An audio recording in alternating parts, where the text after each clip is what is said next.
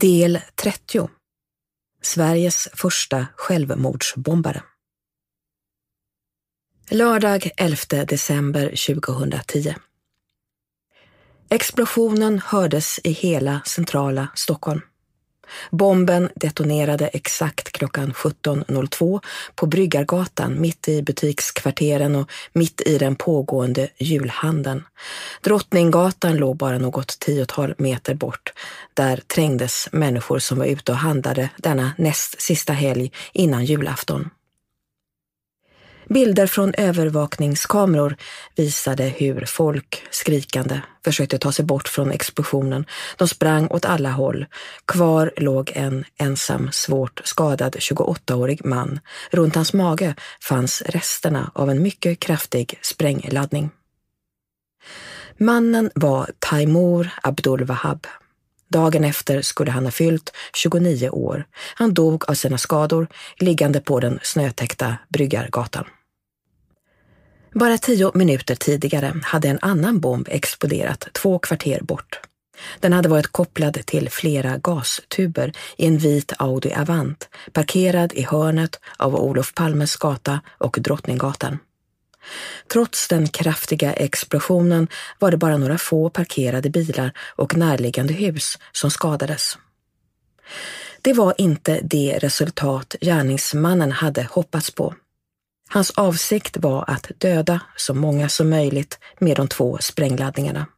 Åtminstone var det så Taimour Abdul Wahab uttryckte sig i det avskedsmejl med ljudfiler som han skickade till nyhetsbyrån TT och Säpo strax innan bomberna detonerade. Abdul Wahab berättade också om sitt motiv. Tack vare Lars Vilks och hans målningar av profeten Muhammed, fred vara över honom, och era soldater i Afghanistan och er tystnad på allt detta, så ska era barn, döttrar, bröder och systrar dö. Lika som våra bröder och systrar och barn ska dö. Men det blev inget massmord. 2 personer skadades lätt. Den enda som dog var Abdul Wahab. Taimour Abdul Wahab föddes 1981, samma år som bröderna Ekeroth, i Iraks huvudstad Bagdad. När han var i 10-årsåldern flydde familjen till Sverige. De hamnade till slut i Tranås. Flytten från en mångmiljonstad i ständig rörelse till en lantlig svensk idyll med omkring 10 000 invånare kan inte ha varit lätt. Taimour hamnade i mycket skit och slogs mycket, men han lugnade ner sig i perioder. Under den hårda ytan var han en schysst och bra kompis. Jag har senare tänkt att han nog hade svårt att hitta sin plats i det svenska samhället, berättar en vän. Det tog några år, men så sakta började Taimour Abdul Wahab, hans 2 systrar och föräldrar finna sig till rätta i Tranås. De fick vänner och började akklimatisera sig till det lilla samhällets lugna rytm. Taimour Abdul Wahab gjorde som de flesta andra ungdomar i Tranås. Han satsade på idrotten. Han blev en duktig basketspelare, uppskattad av både lagkamrater och tränare. De flesta kommer ihåg honom som en öppen, levnadsglad tonåring.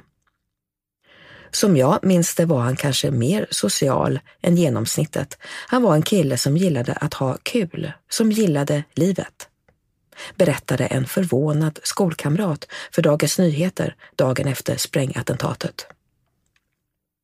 På gymnasiet läste Taimour Abdul Wahab naturvetenskaplig linje, ofta ansedd som den svåraste. Hans starkaste ämnen var biologi och franska, annars var betygen medelgoda. Efter gymnasiet ville Taimour Abdul Wahab vidare. Han valde till slut Luton, en stad i ungefär Göteborgs storlek, drygt 5 mil norr om London.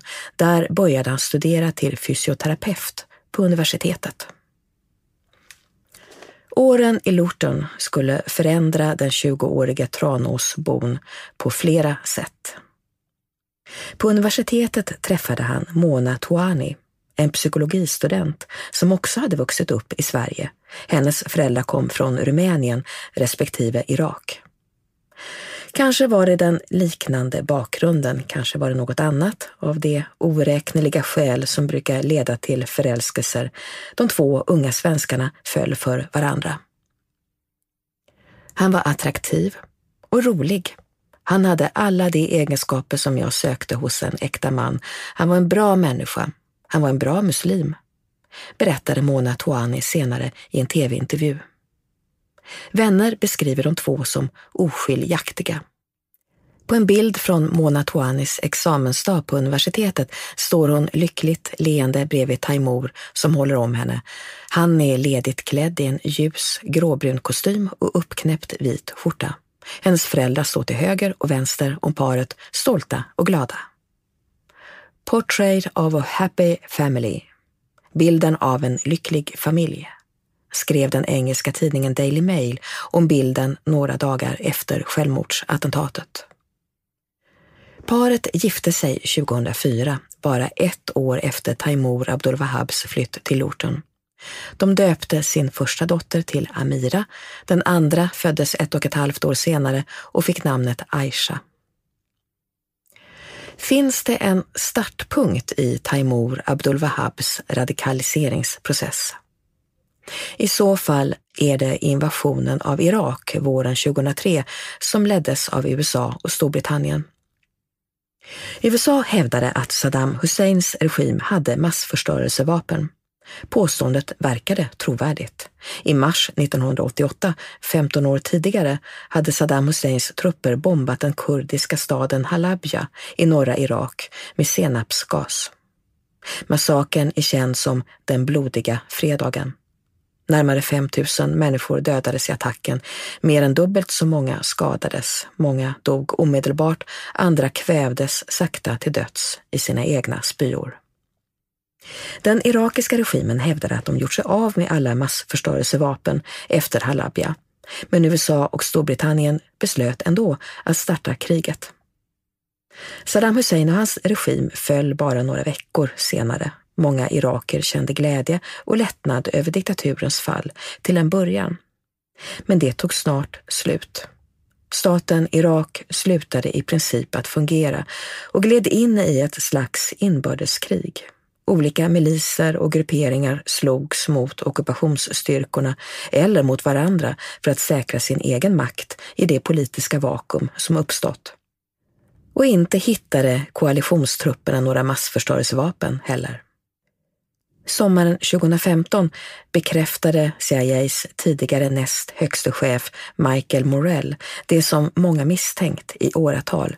Det fanns inte några massförstörelsevapen i Irak när invasionen inleddes 12 år tidigare och CIA visste om det. Taimour Abdulwahab var fullständigt emot kriget. I likhet med tusentals andra europeer och amerikaner sympatiserade han med den stora antikrigsrörelse som ordnade väldiga demonstrationer från New York via London till Stockholm och Berlin. Vänner berättar att Taimour inte kunde sluta prata om striderna, övergreppen, bomberna och sammanfallets kaos i sitt barndoms Irak. Att uppgifterna om massförstörelsevapen var fel gjorde honom rasande. Bilderna från det beryktade fängelset Abu Ghraib visade nakna irakiska fångar staplade i högar eller krypande på alla 4, kedjade med hundkoppel som hölls av en skrattande amerikansk soldat. Fotorna ökade hans ilska, känsla av förödmjukelse och hat. På sin Facebook-sida publicerade Taimour Abdulwahab filmer på hur amerikanska soldater förnedrade en irakisk man som försetts med ögonbindel. Andra inlägg handlade om övergrepp på muslimer i Tjetjenien. Taimour Abdulwahab blev allt mer övertygad om att västvärlden inlett ett krig. Inte bara mot hans barndoms Irak utan mot all världens muslimer. Och i Luton fanns goda möjligheter att träffa likasinnade. Taimour Abdulwahab kom till Luton 2 år efter terrorattacken i New York. Redan då var staden ett centrum för Englands militanta islamister. De första hatpredikanterna, exempelvis Omar Bakri, verkade redan i staden och de lyckades rekrytera anhängare. De 4 militanta islamister som slog till i Londons kollektivtrafik den 7 juli 2005 hade alla kopplingar till Luton. I de samordnade attackerna dödade terroristerna mer än 50 människor och skadade runt 700. Det var i Luton männen samlades och det var härifrån de startade den resa som slutade med blodbadet i London. Taimour Abdul Wahab verkade dras allt längre in i dessa kretsar. Det var framförallt yngre män som radikaliserades. Samtidigt tog den överväldigande majoriteten av Lutons muslimer avstånd från dessa militanta grupperingar. Taimour Abdul Wahab hamnade mitt i spänningsfältet mellan majoriteten och den lilla våldsamma gruppen. Våren 2007 började han besöka Luton Islamic Center, känd som Al-Ghuraba-moskén. Församlingsmedlemmarna välkomnade honom. Till en början framstod den nya svenska besökaren som en trevlig, mjuk och glad person som var omtyckt för att han var hjälpsam. Men efter bara några veckor började han dra till sig uppmärksamhet av helt andra anledningar. Flera i församlingen vände sig till centrets ordförande, Qadir Baksh. De var oroliga för och upprörda över Taimour Abdul Wahabs åsikter. Allt handlade om Irak och Afghanistan. Han sa att västliga regeringar inte hade rätt att vara där och att allt för många muslimer var tysta. Han sa att vi borde vara mer proaktiva och ta saken i egna händer, även om man inte direkt förespråkade våld. Det var ganska allvarligt eftersom några i församlingen började lyssna på honom, berättar Qadir Baksh. Baksh försökte prata med den nya församlingsmedlemmen. Han bemötte Abdul Wahabs argument. Han ägnade mycket tid åt att genom olika korancitat visa att islam är mot våld, att religionen förbjuder dödande. Han förklarade att begreppet jihad ska förstås som en inre rening, en kamp mot de inre demonerna, inte som en väpnad strid mot påstådda yttre fiender. Jag trodde att det hela skulle vara slut i och med detta, men han bara fortsatte, berättar Qadir Baksh. Till slut bestämde han sig för att konfrontera Taimour Abdul Wahab inför hela församlingen. Strax före slutet på Ramadan, när moskén var fylld av troende, ställde sig Qadir Baksh upp och gick än en gång igenom Taimour Abdul Wahabs vantolkningar av islam. Reaktionen blev mycket kraftig. Han hoppade upp och rusade ut. Sen såg vi honom aldrig mer, men jag hörde att han gått med i muslimska sällskapet på universitetet och fortsatte att predika sina extrema åsikter där, berättar Qadir Baksh. Det var varken första eller sista gången som Al-Ghuraba-moskén konfronterade extremister som, enligt Qadir Baksh, försökt infiltrera församlingen. Vi kastar ut dem från vår moské. Vi är hjärtligt trötta på dem. Vi ser dem som problem. De har fullständigt vantolkat islam, säger Baksh. Efter sin examen i psykologi startade Mona Touani en skönhetssalong. Den låg i en lokal som hon hyrde på samma gata där familjen hade sin lägenhet i stadsdelen Bedfordshire. Verksamheten gick bra med kunder från både grannskapet och övriga Luton. Taimour Abdul Wahab hade det betydligt svårare än sin fru att skaffa arbete och utkomst. Han hade ströjobb, bland annat som försäljare av mattor, men långa perioder var han arbetslös. Samtidigt försökte han hålla skenet uppe och målade upp en framgångsrik bild av sig själv inför vänner och bekanta. Till en vän i Tranås sa Taimour Abdul Wahab att han hade ett bra jobb i IT-branschen. Men vännen trodde inte riktigt att det var sant. Samtidigt som han ansträngde sig för att hitta ett arbete började Taimour Abdul Wahab resa. Han kunde vara borta i veckor, ibland i månader. Till sin fru och andra familjemedlemmar sa han att det handlade om affärs- och jobbresor. I själva verket sökte han kontakt med jihadister, bland annat i Jordanien. Han erkände och bad om ursäkt för det i sitt avskedsbrev. Förlåt för mina lögner. Jag åkte aldrig till Mellanöstern för att jobba eller tjäna pengar. Jag åkte dit för jihad. Taimour Abdul-Wahhab talade allt oftare och allt mer hetsigt om kriget i Irak. Han kritiserade det förtryck som han menade att muslimer i England och i resten av västvärlden utsattes för. Han pratade om den diskriminering som förekom. Han lät allt mer bitter och ursinnig. Mona Touani trodde aldrig att hennes man skulle gå från ord till handling. Mycket av det han sa om kriget i Irak påminde om det man kunde se och höra i nyhetssändningar på tv och radio. Hon uppfattade inte sin man som speciellt mer kritisk mot USA än vad vissa kommentatorer var. Hon trodde att allt handlade om ord. Dessutom var hon kär. Jag älskade honom och vi hade ett bra äktenskap. Men det innebär inte att jag kände till något. Han levde ett dubbelliv, berättade hon i en intervju några veckor efter att maken detonerade sin självmordsbomb. Taimour Abdul-Wahhab tillbringade allt mer tid på internet. Han surfade på sidor som bekräftade bilden av utsatta, förföljda muslimer. Han började också prata om att skaffa sig en andra fru. Det blev som en fix idé. Han tjatade, bönade och bad och till slut sa hans fru ja.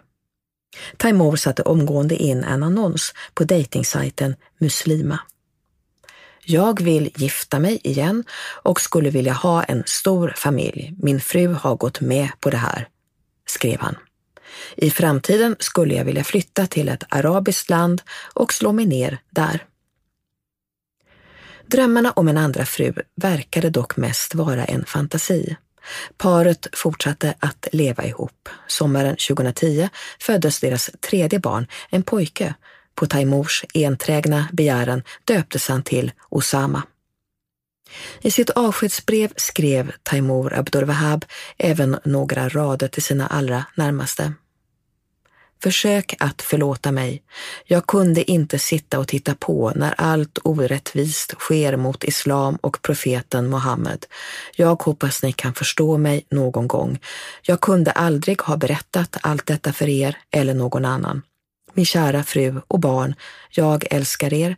Jag älskar dig, min fru. Min kärlek för dig var aldrig en lögn. Förlåt mig när jag inte berättade något för dig. Pussa barnen från mig. Säg till dem att pappa älskar dem, kommer alltid att älska dem. Fredagen den 19 november 2010, drygt 3 veckor innan självmordsattentatet, reste Taimour Abdul-Wahhab, som han sa, till Sverige för att fira jul med sina föräldrar och syskon i Tranås. Han var som vanligt. Han sa hej då, som alltid, på samma sätt som han alltid brukade när han skulle hälsa på sin familj i Sverige. Salam alaikum, puss och kram, sen gick han, berättar Mona Touani. Det var sista gången hon såg sin man i livet. Under dagarna i Tranås förberedde Taimour Abdul-Wahhab attentatet. Han köpte en vit Audi via Blocket. Han åkte runt till olika affärer och skaffade delar till bomberna, aluminiumpulver, spik och ståltråd. Tidigt på morgonen, lördagen den 11 december, satte han sig i Audin och började köra de 27 milen från barndomshemmet i Tranås till Stockholm. Han stannade och tankade i Herrebeta på E4 mellan Linköping och Norrköping. Bensinstationens övervakningskamera visade att han troligtvis hade bombbältet på sig under sin gråsvarta vinterjacka redan då. Nästa övervakningsfilm var från en klockaffär i centrala Stockholm. Den visade hur Abdul-Wahhab vandrade fram och tillbaka mellan Drottninggatan och de tusentals människor som rörde sig där och den betydligt mindre, mörkare och relativt folktomma Bryggargatan.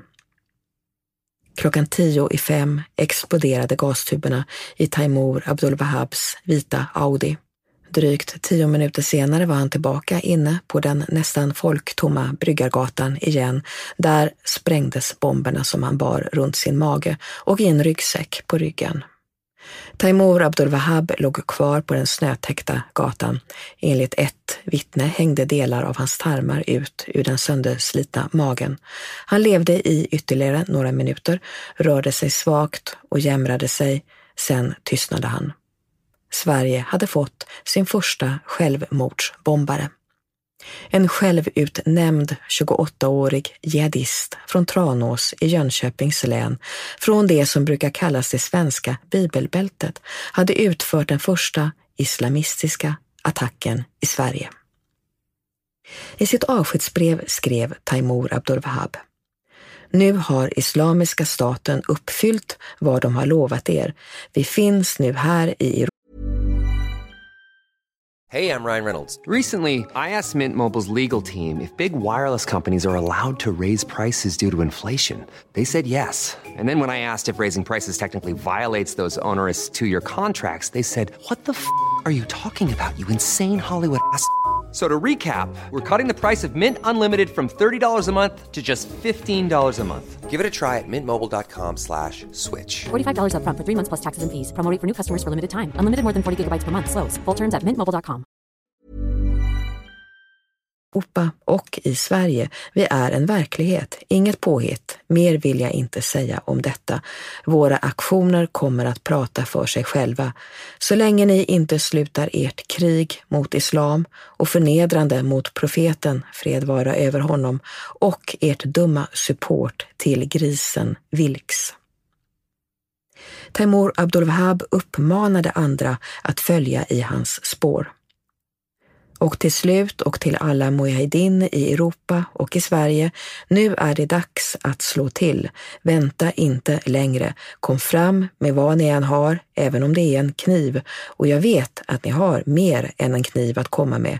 Frukta ingen, frukta inget fängelse, frukta inte döden. Reaktionerna på bombdådet blev mycket kraftiga.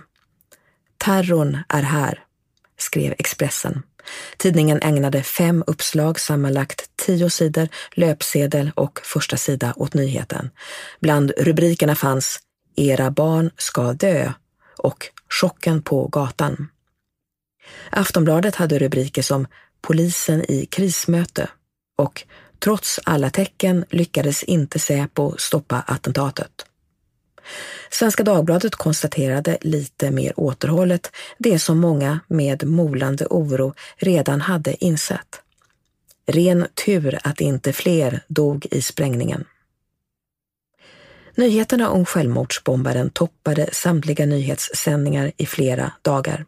Det blev också en stor nyhet internationellt, inte minst i England där den svenska terroristen hade bott de senaste 7 åren. Taimour Abdul-Wahabs familj reagerade med chock och bestörtning. Hans svärfar, Ali Touani, en internationellt framgångsrik arkitekt med uppdrag i bland annat Jordanien, valde att gå ut offentligt. Han skickade ett brev till flera svenska tidningar. Jag förklarar härmed vårt avståndstagande från händelsen. Vi har inte med det att göra på något sätt. Det som har hänt har bara med honom personligen att göra. Svärfadern kallade Taimour Abdul-Wahab för terrorist och hävdade att han lurat och hjärntvättat dottern. Hon levde med en skurk som utnyttjade henne i religionens namn. Hon visste inte att hennes man var kriminell. Han berättade aldrig om sitt privatliv, kontakter eller suspekta resor. Några veckor efter attentatet valde också Mona Touani att gå ut offentligt i en intervju i TV4. TV-bilden visade en ung, märkbart tagen kvinna som vacklade mellan sin kärlek till sin man, far till hennes 3 barn och det totala avståndstagandet från hans dåd. Hennes känslor lyste igenom när hon försökte berätta om den lika smärtsamma som bittra balansgången. Känslor av skuld, ilska, förtvivlan och kärlek, det som alla anhöriga till gärningsmän går igenom. Hon berättade hur oändligt ont det gjorde. Mona Touani fick höra om attentatet från en av makens systrar. Hon ringde och sa till henne att titta på nyheterna. Bilderna som flimrade förbi var ogreppbara. Rubrikerna handlade om en självmordsbombare i Stockholm. Jag kunde inte, jag började skaka. Jag var helt chockad, berättade Mona Touani i TV4. Jag förstod ingenting. Är det han eller är det inte han? Så då ringde jag tillbaka till hans syster och frågade henne, är det Taimur? Är han borta? Hon svarade, ja, han är borta. Sen började Mona Touanis telefon att ringa. Det var medier från hela världen som ville ha hennes kommentarer. Sen kom polisen. Hon blev förhörd. Ett tag trodde polisen att hon var inblandad eller kände till dådet. Sen avskrevs misstankarna mot henne. 2 dagar efter sprängattentatet fick hon hjälp av polisen. Efter flera mordhot fördes hon och de 3 barnen till ett skyddat boende. Jag har väldigt blandade känslor. Det är både vrede och saknad, men jag är arg, berättade Mona Touani. Jag är emot alla former av dödande av alla offer och oskyldiga människor. Jag fördömer hans handlande och jag fördömer alla former av terrorism. Om jag hade vetat vad han tänkte göra hade jag hindrat honom, och det är nog också därför han inte berättade för mig. Mona Touani och hennes familj var inte ensamma om att fördöma självmordsattentatet. Redan samma kväll, lördagen den 11 december, anordnade föreningen Svenska muslimer för fred och rättvisa en manifestation på Sergels torg tillsammans med bland andra kristna, fredsrörelsen och scouterna. Vi kände att vi måste visa att vi inte accepterar våldet, förklarade Yasri Khan, ordförande för Svenska muslimer för fred och rättvisa. I både Malmö och Göteborg anordnade lokala muslimska föreningar demonstrationer. Många svenska muslimer kände sig djupt drabbade. Vi är en grupp svenska iraker som känner oss väldigt ledsna och berörda. Vi går igenom ett kollektivt trauma, förklarade den centerpartistiska riksdagsledamoten Abir al-Salani. Timmarna och dagarna efter självmordsattentatet fördömde den ena svenska muslimska företrädaren efter den andra terrorattentatet. Det är en chock för mig, både som stockholmare och muslim, att någon med en förvrängd verklighetsuppfattning utför ett sådant dåd är ofattbart, sa Omar Mustafa, ordförande för Islamiska förbundet i Sverige. Mahmoud Kalfi, imam och ordförande i Stockholms moskén, sa att han var rädd för att terrordådet skulle påverka det svenska samhället under en lång tid framöver. Det här är ett steg tillbaka för vårt integrationsarbete, sa imamen. I princip alla företrädare för Sveriges politiska partier, organisationer, kyrkor, församlingar och föreningar som uttalade sig uttryckte sin avsky över dådet. Men det fanns ett undantag. Nyheten om attentatet hade knappt hunnit publiceras av medierna innan den ena Sverigedemokraten efter den andra började jubla. Äntligen, utropade Alexandra Brunell, anställd som partiledaren Jimmy Åkessons sekreterare, på Twitter. Sverige har förmodligen utsatts för en av sina första terrorattacker. Jag hatar att säga det, men vad var det vi sa? Skrev riksdagsmannen William Petzell i skadeglad ton. Sverigedemokraterna i Norrbotten verkade inte heller speciellt sorgsna. Nu har Sjuklöven fått, som de så länge önskat, ett mångkulturellt Sverige med bomber och granater, skrev de på Twitter. Sverigedemokraternas tonläge både förvånade och upprörda. Det visar bara vilket osmakligt parti det där är, skrev Vänsterpartiets ledare Lars Ohly. Det är som om de nästan välkomnar den här typen av hemska dåd. Sådana partier har inget existensberättigande, för de uppmuntrar bara till hat och våld. Dilsa Demirbag-Sten var en av flera skribenter som varnade för att kollektivt skuldbelägga hela grupper av en befolkning utifrån deras religion, kultur eller etnicitet. Vi vet att främlingsfientliga krafter kommer att spela på den rädsla som likt kvicksilver sprider sig och kan förgifta ett helt samhälle. Vi har sett det förr. Några få individers handlingar kan försätta ett helt samhälle i chock och uppvigla till hat som i förlängningen äter den tillit som mödosamt byggts upp mellan invånarna. Kent Ekeroth svarade omedelbart på sin hemsida. I vanlig ordning kommer Dilsa Demirbagsten och babblar om att vi ska inte skuldbelägga en hel grupp, bla bla bla. Varför inte? Islam som ideologi ger upphov till denna sorts beteende och dessa åsikter är utspridda i den muslimska världen. I en intervju med Expressen förklarade Kent Ekeroth: Jag har varnat för den här ideologin länge. Så för min del var det bara en tidsfråga innan de skulle göra någonting i Sverige. Vi måste stoppa invandringen från muslimska länder och sluta ge efter för muslimska påtryckningar i Sverige. Taimour Abdul-Wahab var inte den enda politiska extremist som var aktiv denna lördag eftermiddag i Stockholmstrakten. Strax före klockan 17, i princip på minuten när Abdul-Wahabs vita Audi exploderade, startade den årliga högerextrema Salem-marschen. Den gick i orten med samma namn drygt 30 kilometer sydväst om Stockholm. Det var 11:e gången som marschen anordnades som en form av minnesmanifestation för en tonårig pojke som dödades i ett slagsmål i Salem år 2000. Bakgrunden var tragisk. Den 17-årige Daniel Wretström, som medierna snabbt döpte till Skinnskallen, hade hamnat i en häftig dispyt med en jämnårig flicka efter en fest. Meningsutbytet slutade med att Daniel Wretström slog till flickan i ansiktet.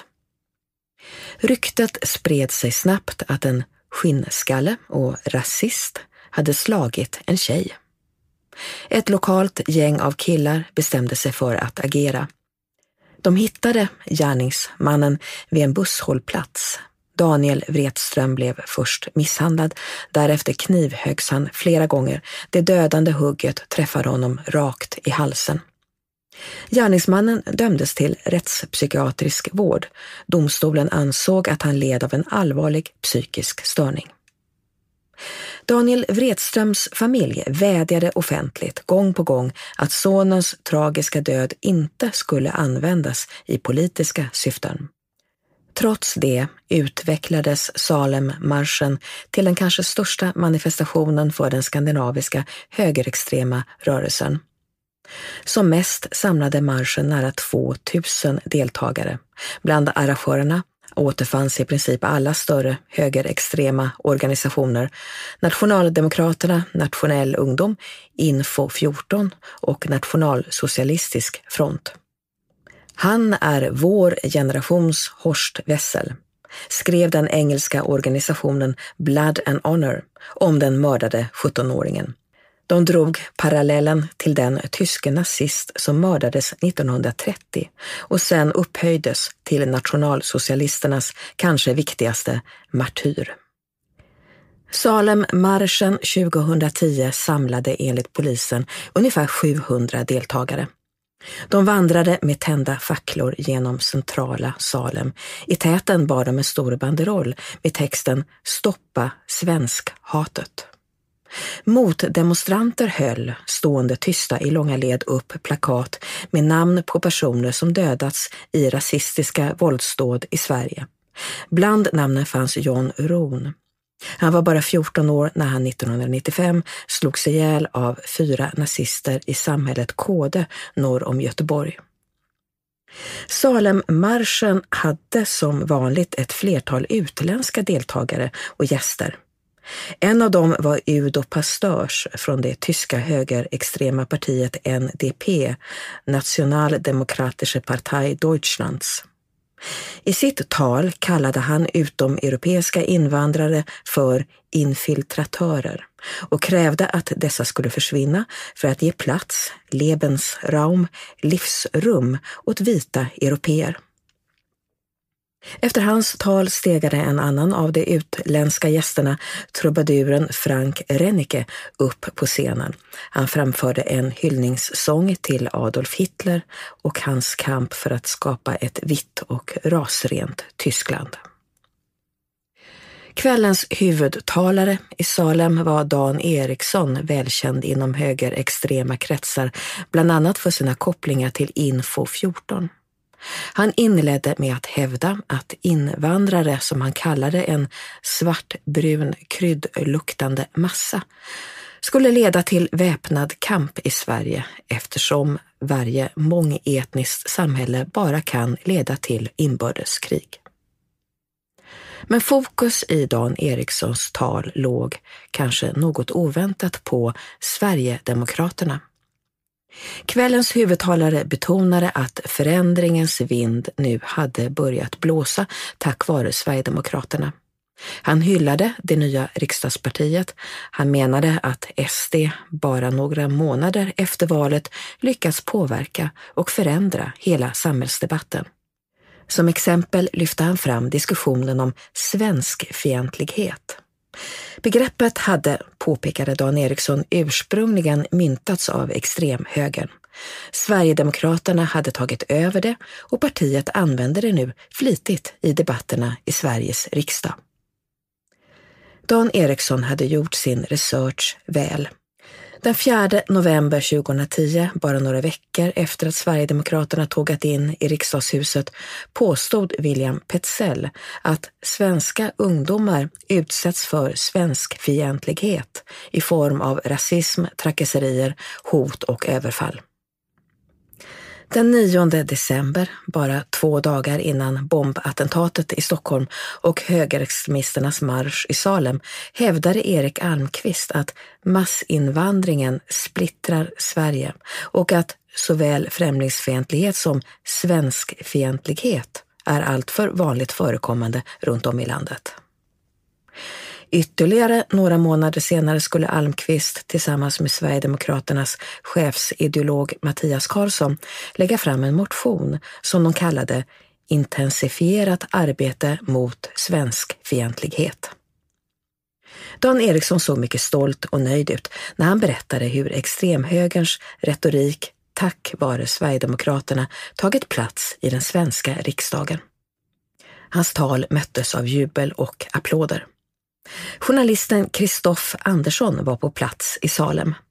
Han konstaterade att det var tur att demonstranterna som jublade framför scenen inte kände till händelserna som pågick samtidigt bara några mil längre bort.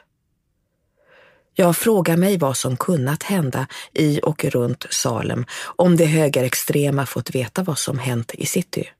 Deras politiska självförtroende har länge varit på topp och nu kröntes det av ett islamistiskt självmordsattentat, skrev Andersson. Dådet gör att leden sluts på den yttersta högerkanten. Ideologiska skillnader mellan högerpopulister och extremister suddas ut. Dådet kan också underlätta ultrahögerns rekrytering av skolungdomar. Risken är stor att radikala islamister gör samma sak bland förorternas unga muslimer. Frågan är hur alla vi andra ska möta extremisternas hat och försöka stoppa det. Dagarna och veckorna efter attentatet blev hektiska för Kent Ekeroth. Både svenska och internationella medier hörde av sig till Sverigedemokraternas internationella sekreterare. De ville veta hur han såg på händelserna. För BBC förklarade Ekeroth att de svenska muslimer som tagit avstånd från terrordådet är en liten obetydlig del inom islam och att de i relation till övriga islam är extrema eftersom de avviker från mainstream.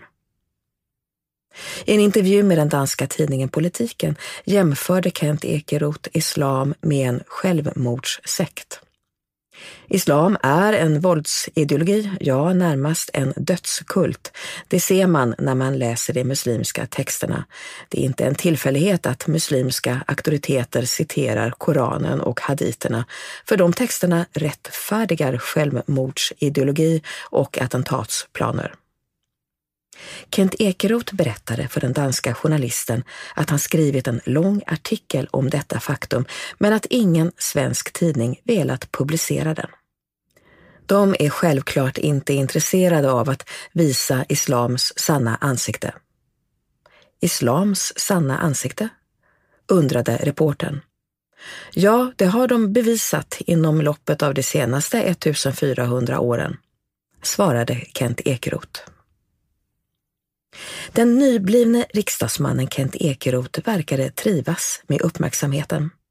Måndagen den 13 december, 2 dagar efter att Taimour Abdul Wahab sprängt sig själv till döds, skrev Kent Ekeroth på Facebook.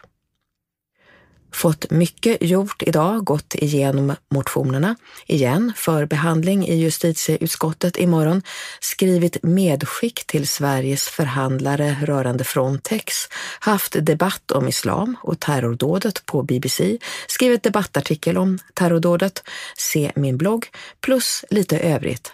Bra dag. Det var inte ofta Kent Ekeroth lät så här positiv på sociala medier. De flesta av inläggen på hans Facebook-sida, blogg eller Twitter brukade innehålla mer eller mindre fientliga utfall mot dem han kallade invandrare och muslimer. Han angrep också politiker från andra partier, enskilda journalister eller medierna i allmänhet. Men just idag, den första vardagen och arbetsdagen efter helgens självmordsbomb i centrala Stockholm, var tonläget annorlunda. Sverigedemokraternas rättspolitiska talesperson Kent Ekeroth verkade uppriktigt glad.